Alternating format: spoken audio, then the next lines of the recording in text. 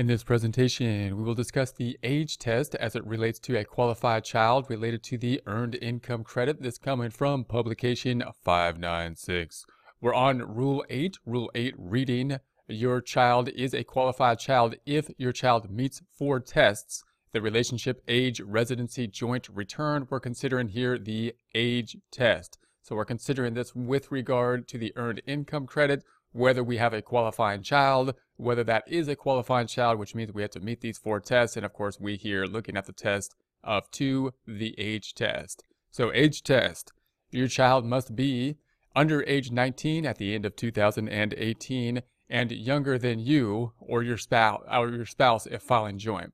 So it's got to be, we got to be under the general rule is part 1, under 19 as of the end of 2018 and younger than you or your spouse.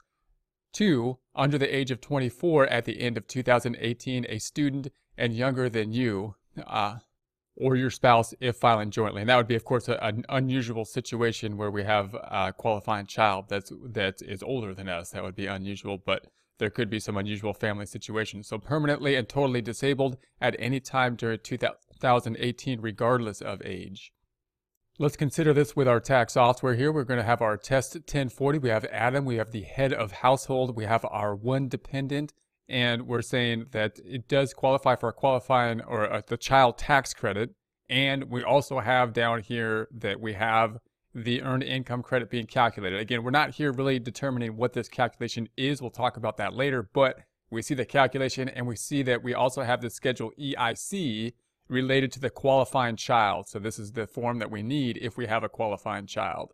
Now, if we go back over and we say, all right, well, that's clearly under 19 at this point. So let's say if we're talking about 2018 minus 19 years, so that would be 2. Now, of course, it's questionable if we would even qualify as a dependent at that case. If we still qualified as a dependent, you could see that the dependent has moved over from the child tax credit to the credit for other dependents, so that we're not dealing with a child tax credit, but just note that the qualifications between those two may differ.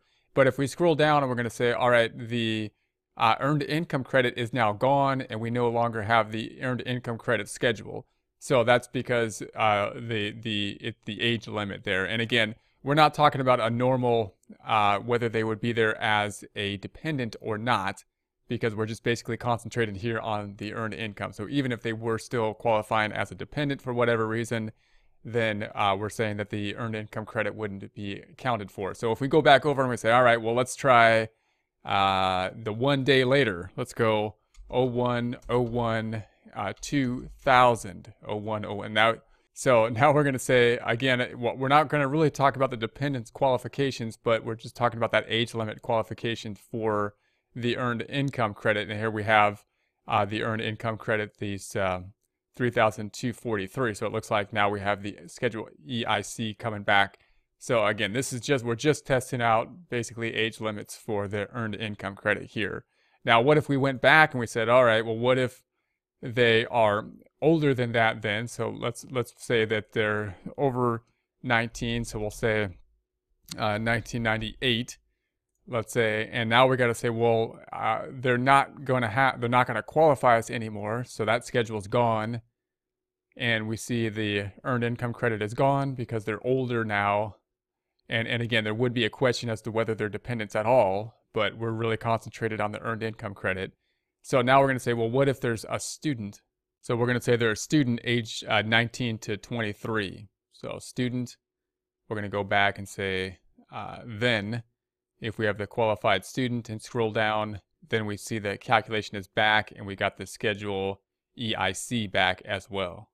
Now we'll go back and we'll say, okay, they're well over the 19 or 23 age now, and we're going to go back to our normal just to show that if the credit should be gone, so we no longer have this schedule, and even if they qualify as a dependent, which that's not what we're looking at here, we're just considering the age limit related to the earned income credit, we don't have the earned income credit. What if we go back and we say, all right, what if they were they're not a student and they're older than 23 at this point, but what if we say that they're disabled? So we're going to say, okay, disabled.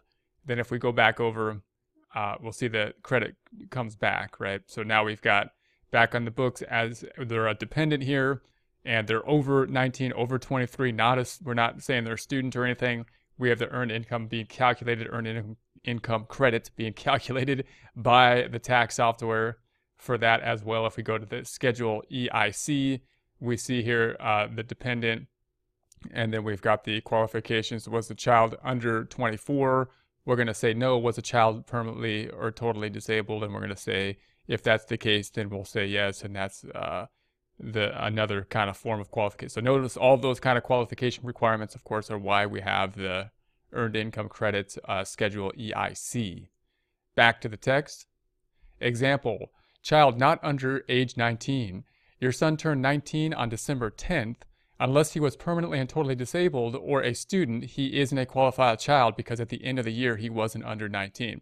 So again, it's at the end of the year. So if they hit the 19 on December in this case, then unless some other condition is there, like a student, most likely, hopefully, then it wouldn't qualify. If they're a student, possibly then could.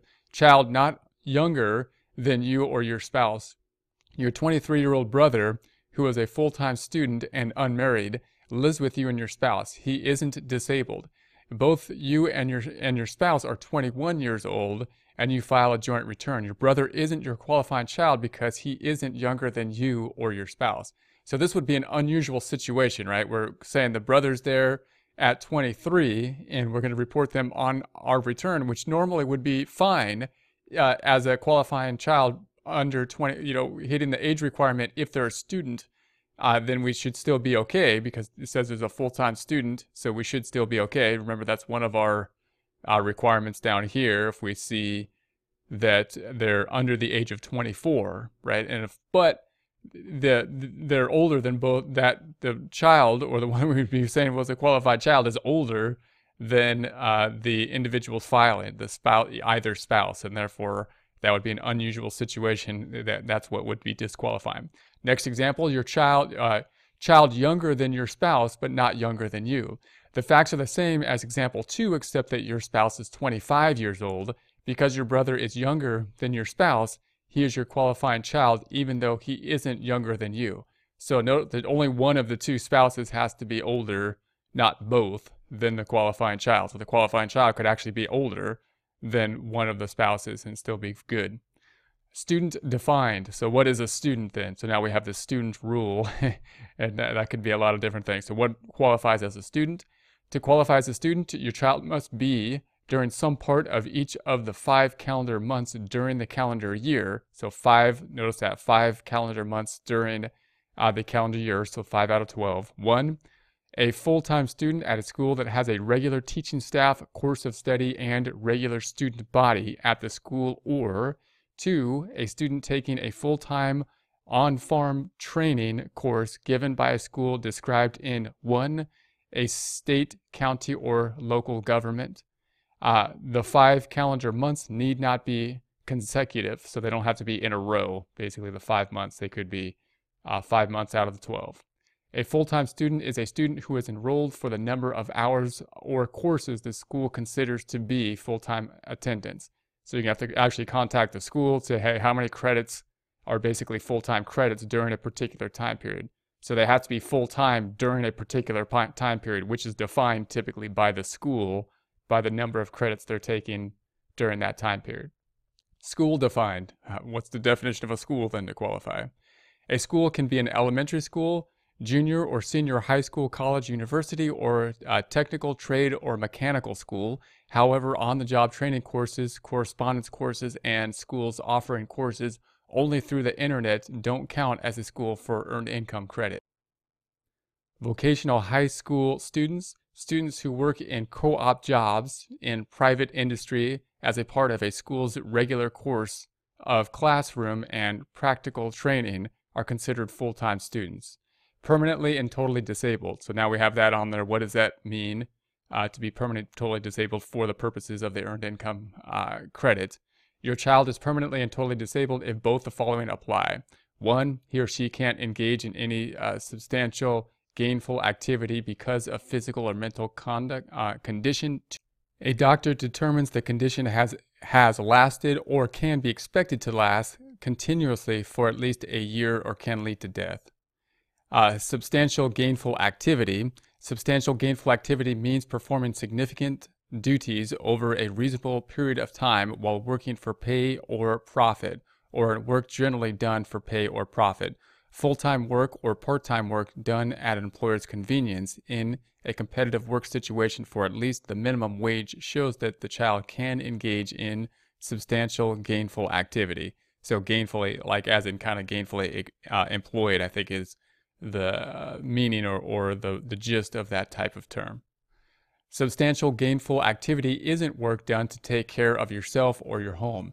It isn't unpaid work on hobbies, institutional therapy, or training, school attendance, clubs, social programs, and similar activities. However, doing this kind of work may show that the child is able to engage in substantial gainful activity. So in other words, work-related activity or the gainful activity, this is my paraphrasing of it. So the work activity is basically the painful or the gainful activity.